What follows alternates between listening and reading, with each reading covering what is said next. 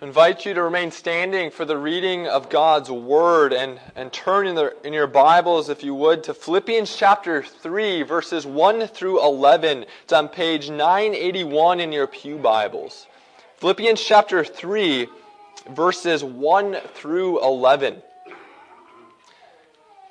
In this passage, Paul is setting forth for us in some ways, the order of our salvation. We see that we are justified. We see the doctrine of sanctification here, and then we see that great hope that we're looking forward to in the resurrection of the body and our blessed glorification. So Philippians chapter 3, verses 1 through 11, please pay careful attention, for this is God's holy and inspired word. The Apostle Paul says, "Finally, my brothers, rejoice in the Lord. To write the same things to you is no trouble to me and is safe for you. Look out for the dogs. Look out for the evildoers. Look out for those who mutilate the flesh.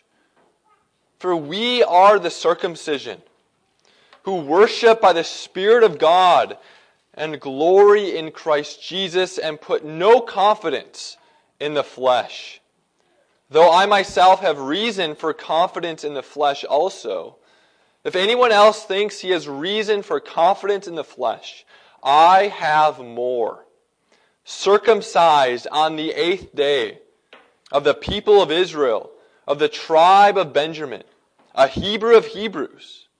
As to the law, a Pharisee. As to zeal, a persecutor of the church. As to righteousness under the law, blameless. But whatever gain I had, I counted as loss for the sake of Christ. Indeed, I count everything as loss because of the surpassing worth of knowing Christ Jesus, my Lord.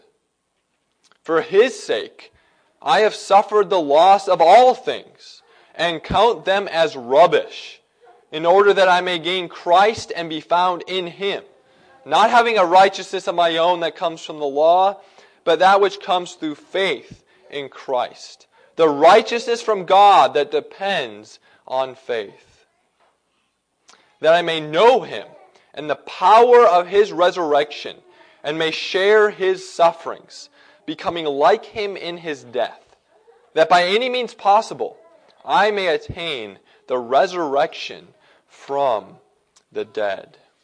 Well, the grass withers and the flower fades, but the word of our God stands forever. Let us ask that the Lord would bless this word to us this morning. O Lord, we give thanks that you have not remained hidden, but you have indeed revealed yourself to us and to our children in your holy scriptures. We thank you that these scriptures have been preserved for us, that we may even right now in 2021 read this word in a language that we can understand and draw comfort through them. And we ask, O Lord, that in this moment we would not be mere hearers of your word, but that we would be doers also. We ask all these things in Christ's name. Amen. You may be seated. Well, this morning we're going to be focusing particularly on the last two verses of this passage, verses 10 through 11. Verses 10 through 11. Now, there is much consternation that can come in our ordinary lives when we have wrong expectations. We all can probably think of those moments in our life when we've had too high of expectations and we have inevitably become disappointed because people or circumstances could not live up to our extremely high expectations. But on the flip side, we've also probably had moments in our life when we've had too low of expectations. As a result, we have missed out on things that we may not have missed out on if we didn't have such low expectations. In a lot of ways, one could think of growing in wisdom in this life as a growth in having properly orientated expectations. Well, similarly, in the Christian life, we also need to know and have the proper expectations. Now, in verses 1 through 9, which we have recently read, Paul took us to the very mountaintop of Christianity, explaining for us the glorious doctrine of justification by faith alone, that we are righteous not by our own inherent righteousness, but by the imputed righteousness of Jesus Christ. But now what? Once we're justified, declared right in the sight of a holy God, adopted in the family of God, now what? What does the rest of our Christian life look like? The years, the decades of walking with the Lord. To use a common, ordinary example or analogy, it's sort of like we all know what to expect on the wedding day, for those of you who are married. But what do the next 10, 20, 30, 40 years look like? That's a little bit more complicated. So this morning, I'd like us to consider this topic, this question: what should our expectations be for the Christian life? And it's this topic or question that Paul is addressing head on for us in verses 10 through 11. And Paul's answer is very important because you go to an average Christian bookstore, you're going to get a lot of different answers when it comes to how we should live our Christian lives. But the answer that Paul gives us is that the Christian life is a life of knowing Christ.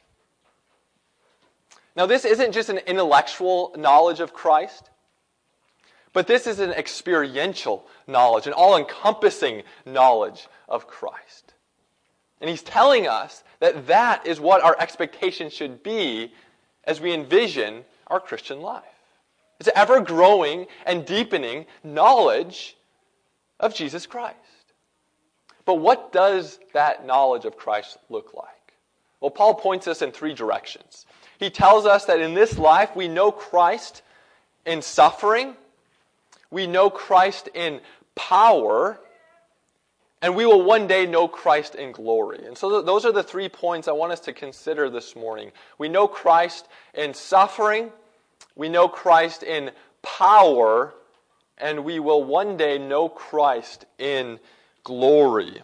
So first, let us consider how we know Christ in suffering. If you look with me in your Bibles at the end of verse 10, Paul says this. At the beginning of verse 10, he gives us that great purpose statement of our justification, that I may know Him. But what does that knowledge look like? Well, he continues at the end of verse 10 by saying, and may share His sufferings, becoming like Him in His death. In Paul's mind, suffering is an integral part of our knowledge of Christ. That begs the question, well, what is suffering? And as we hear this, as we hear about sharing in the sufferings of Christ, I would imagine most of us go immediately to persecution, or those ways in which we are explicitly martyrs because we are Christians. Whether that be, experiencing financial distress because we're targeted at work, whether it be verbal attacks because we are Christians. I think we immediately think of those ways in which we suffer explicitly because we are Christians. Now, if that's all that Paul has in mind as he's talking about sharing in Christ's sufferings, that makes his words not all that relevant for us. As I would imagine, most of us probably haven't experienced all that much persecution explicitly because we're Christians. Now, that's not to say that to downgrade that kind of suffering. By no means. It's very commendable. But all I want to do is ask the question, is there more to the sufferings of Christ than just those sufferings that come our way because we're Christians? Does Paul have a broader conception of suffering than just persecution? I believe he does. I believe he does. And just to be upfront, we're going to go to a number of different texts this morning because what Paul says here in these two short verses, he explicates and expands upon in a number of other places in his epistles. So in Romans 8:17, Paul explains in greater detail what the sufferings of this present age, the sufferings of Christ, entail. Listen to what the Apostle Paul says. He says, "And if we are children, then we are heirs. Heirs of God and fellow heirs with Christ, provided we suffer with him, in order that we may be glorified with him." And so here Paul is not saying that our suffering is somehow a condition for being saved or being adopted. Rather, he's saying that as the adopted children of God, we should expect suffering. But in context, he mentions in Romans 8 that the sufferings of this present time won't end until the redemption of our bodies. Right? This age, it's an age of suffering. That's what Paul says. It won't end until the redemption of our bodies. And he says that it's not only us as image bearers who partake of the sufferings of this present age, but creation itself participates in this suffering. This then would indicate for us that the sufferings of Christ, the sufferings of this present evil age, are not only those things that come our way because we're Christians, but also anything that comes our way, any suffering, any hardship that comes our way by virtue of living in a fallen world. Now think about the hardships in your life right now, and how many of those hardships can only be attributed to the fact that you live in a fallen world, and things are not as they should be. Furthermore, I think another argument that to support this point that Paul has a broader conception of the sufferings of this present age is the fact that he says that we're sharing in Christ's sufferings. If we're sharing in Christ's sufferings, then we probably will suffer in a similar way that Christ suffered. So how did Christ suffer? If you recall in Philippians chapter 2, this famous Christ hymn the Apostle Paul gives us, which details for us the humiliation and suffering of our Savior as he was emptied himself by taking the form of a servant, by being born in the likeness of man, by humbling himself to the point of death, even death on a cross. Paul is spelling out for us the way in which Christ suffered. And yes, his suffering consisted of him dying on a Roman cross, but it also consisted of him being born in human flesh, being born in a fallen world. And so as even your own Westminster Larger Catechism says, that Christ's sufferings consisted of him sharing the common infirmities, ailments, tribulations that we all endure in this broken world. And so if Christ's sufferings included those common sufferings of the fall, then those common sufferings of the fall are also included in our own sufferings as we share in Christ. So as you come back to Philippians 3:10, Paul says that we share his sufferings, becoming like him in his death. So brothers and sisters, this is not just persecution. This is every hardship, every trial, every tribulation that you are enduring, whether it be great or small, by virtue of living in a fallen world. That is how you are sharing in Christ's sufferings. That is how you're being conformed to his death. There is no second-class suffering. There's no second-class suffering. So Paul's saying we know Christ in suffering. And he uses this broad conception of suffering. But that's not the whole story. Paul would also have us ask the question, is there anything more going on in our sufferings than what we may see on the surface? And he would say, yes, there is. Yes, there is. Because we also know Christ in power. We know Christ in power. So again, if you continue to look at verse 10 of Philippians chapter 3, Paul goes on and says that another way in which we know Christ is in the power of his resurrection. Now, in Christ's resurrection, he proved to the entire world that he indeed was the God-man, that all of his claims were true. But his resurrection also served as the first fruits of our resurrection. That's what Paul says in 1 Corinthians 15. That is, Christ is our representative and guarantees our resurrection. Not only our future bodily resurrection, but also our inward resurrection. Now, if you are believing in Christ, resting in Christ for your salvation, that's evidence that you have already experienced this inward resurrection. Theologically, we refer to that inward resurrection as regeneration, where the power of God through His Spirit gives us a new heart, causes us to be born again. We experience that inward resurrection. And so the same power that raised Christ from the dead is the power that's given new life to us. And that power is the Holy Spirit. The Holy Spirit has made us a new people. And we know Christ in power. We know Christ in power. Well, we may be tempted, as Paul lays out these two ways in which we know Christ in this life, in suffering and in power. It would be easy for us to think of these two knowledges of Christ as these parallel lines that are non-overlapping. As if, this year is the year where I'm knowing Christ in suffering. And hopefully next year it'll be a year in which I know Christ in power. We're constantly jumping back and forth between these two lanes, as it were. But that's not at all how Paul would have us think of these two knowledges of Christ. Rather, he's saying that they completely overlap. They're two ways of viewing the same situation. So we know Christ in power as we suffer.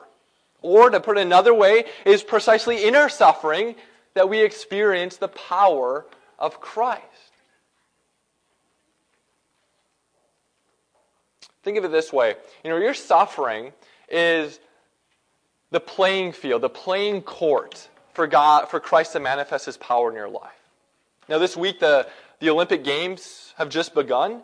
And imagine if you said to yourself, I want to see the fastest man in the world run. What would you do? Well, you would turn on the TV and you'd watch the Olympics, particularly track and field portions of the Olympics. Because if you want to see the fastest man in the world, you watch the Olympics. You don't go on a hike in the mountains. There's a number of, you don't go camping. No, you turn on the TV, you watch the Olympics. In a similar way, if we want to know, where does Christ's power manifest itself in my life? We look to our suffering. That's the playing field, the playing court, the track, as it were, for Christ to manifest His power in our lives. It changes how we view the trials, the tribulations, the sufferings that come our way in this present evil age. You may be thinking, okay, that sounds great, but where's Paul teaching that from Philippians chapter 3?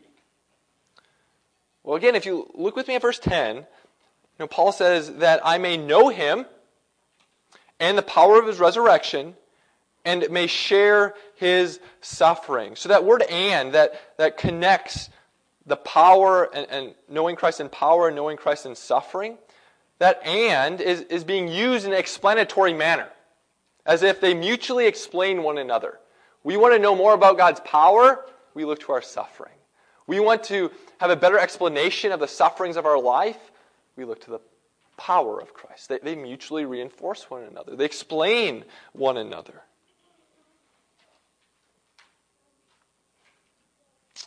Now, if you like, you can turn to 2 Corinthians 4, verses 7 through 12, or you can just listen as I read these few verses.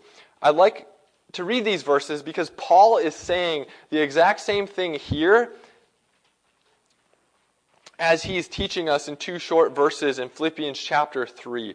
And as I read this, listen in particular to this relationship between suffering and Christ's power. It's very instructive. The Apostle Paul says this, "But we have this treasure in jars of clay to show that the surpassing power belongs to God and not to us. We are afflicted in every way, but not crushed. Perplexed, but not driven to despair. Persecuted, but not forsaken. Struck down, but not destroyed." Now listen to this in particular. "Always carrying in the body the death of Jesus, so that the life of Jesus may also be manifested in our bodies.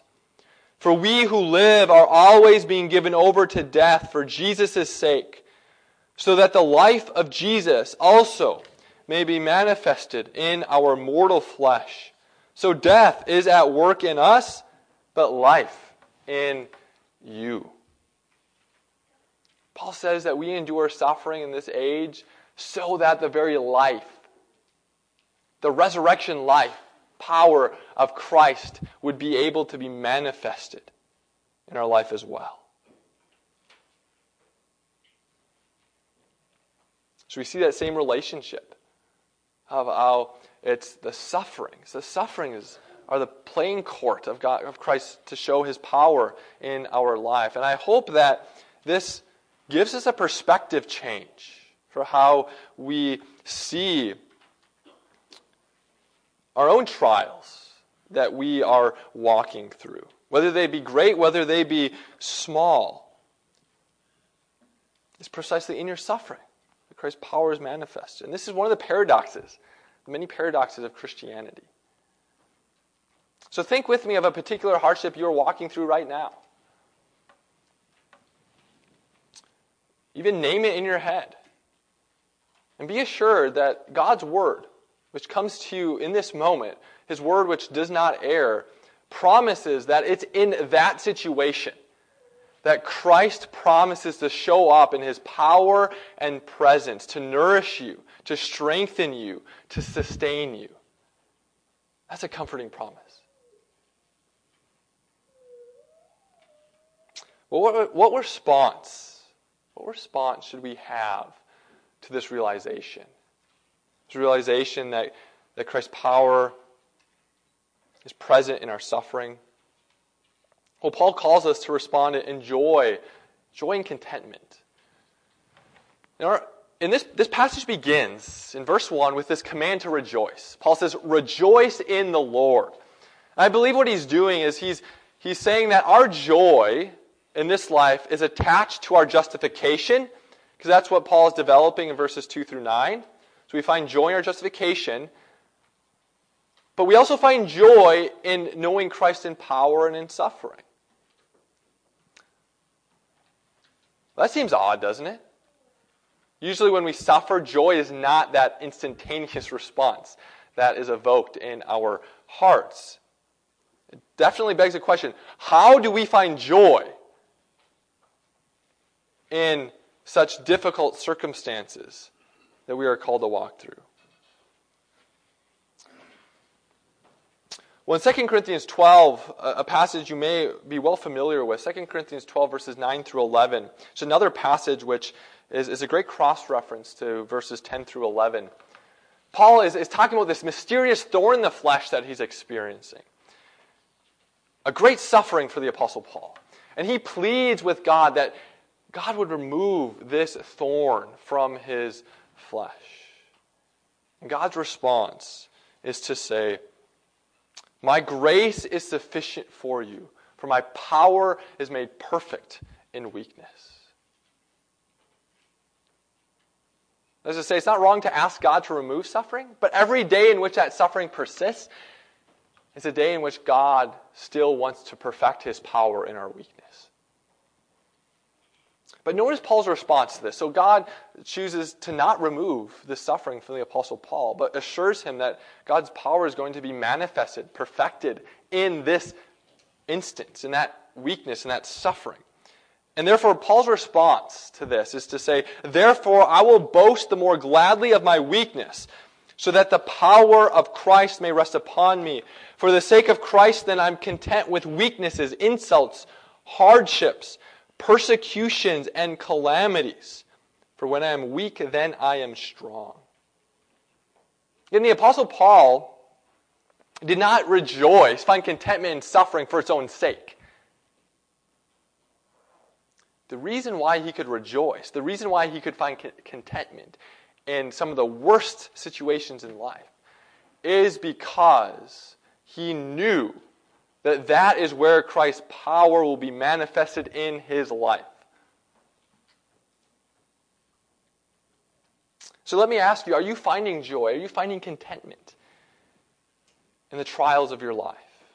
The trials that you're presently walking through? And if not, is it because you've forgotten that situation, those circumstances,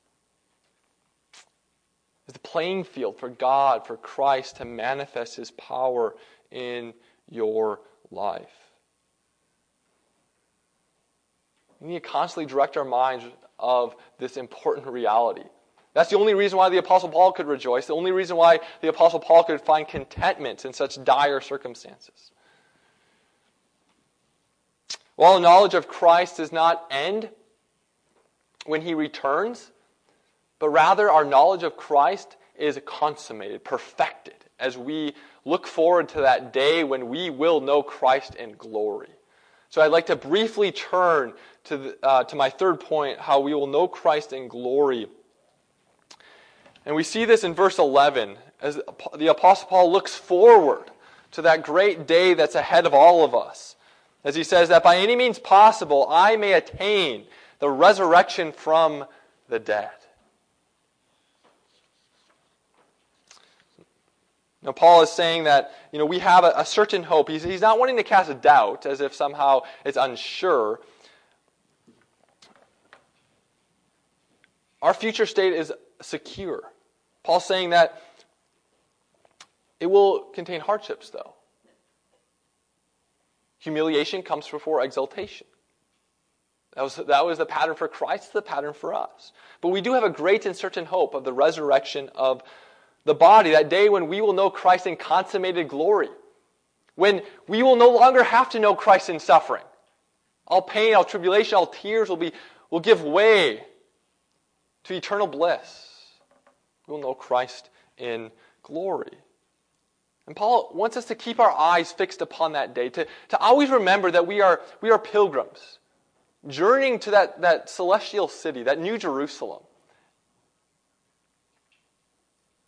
He wants us to remind us that we are runners in a race. And we're awaiting that great finish line, consummation.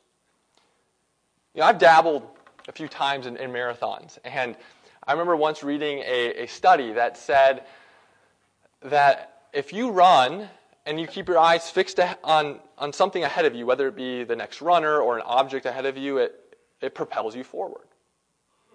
I think there's sort of an analogy with that to the Christian life. Paul wants us to keep our eyes fixed forward on where we are headed, as that reminds us that we are not in our home, in our ultimate home. We are pilgrims, strangers, aliens. We're looking forward to the great finish line. But what happens Monday through Saturday as we leave from this place is our eyes tend to drift, don't they? They sometimes drift down to our feet, and we recognize how weary we are, how tired we are. Sometimes they drift off to the side as we are running this race of the Christian life, and we see people sitting on the bench, relaxing. We see picnics happening around us, and we're like, is it worth it? I'm struggling, sweating, I'm running. This is hard. Why am I doing this when I could be enjoying that picnic off to the side? Brothers and sisters, this is why God has given us the Lord's Day. As we gather together in moments like this, enjoy the fellowship of the saints, hear the Word of God, partake of the sacraments, Holy Communion, our minds are lifted up, redirected on where we are going. Reminded of the certain hope that we will one day know Christ in consummated glory And that is why the Lord's Day is so important. Because we have drifting eyes. We have drifting eyes that need to be redirected on what is ahead of us. Let us give thanks to our Heavenly Father for feeding us not only through His preached word, but also at His table. So let us pray.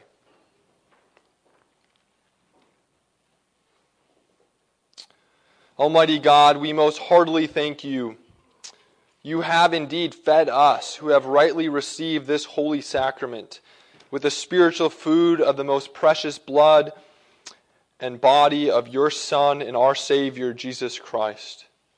You assure us by this bread and wine of Your favor and goodness toward us, that we are members of the body of Your Son, which is the blessed company of all faithful people. You have made us heirs of Your everlasting kingdom by the merits of the most precious passion and death of Your dear Son. And we most humbly pray, O Heavenly Father, assist us with Your grace, that we may continue in that holy fellowship, and do all such good works as You have prepared for us to walk in. Through Jesus Christ our Lord, to whom with You and the Holy Spirit be all honor and glory, world without end. Amen.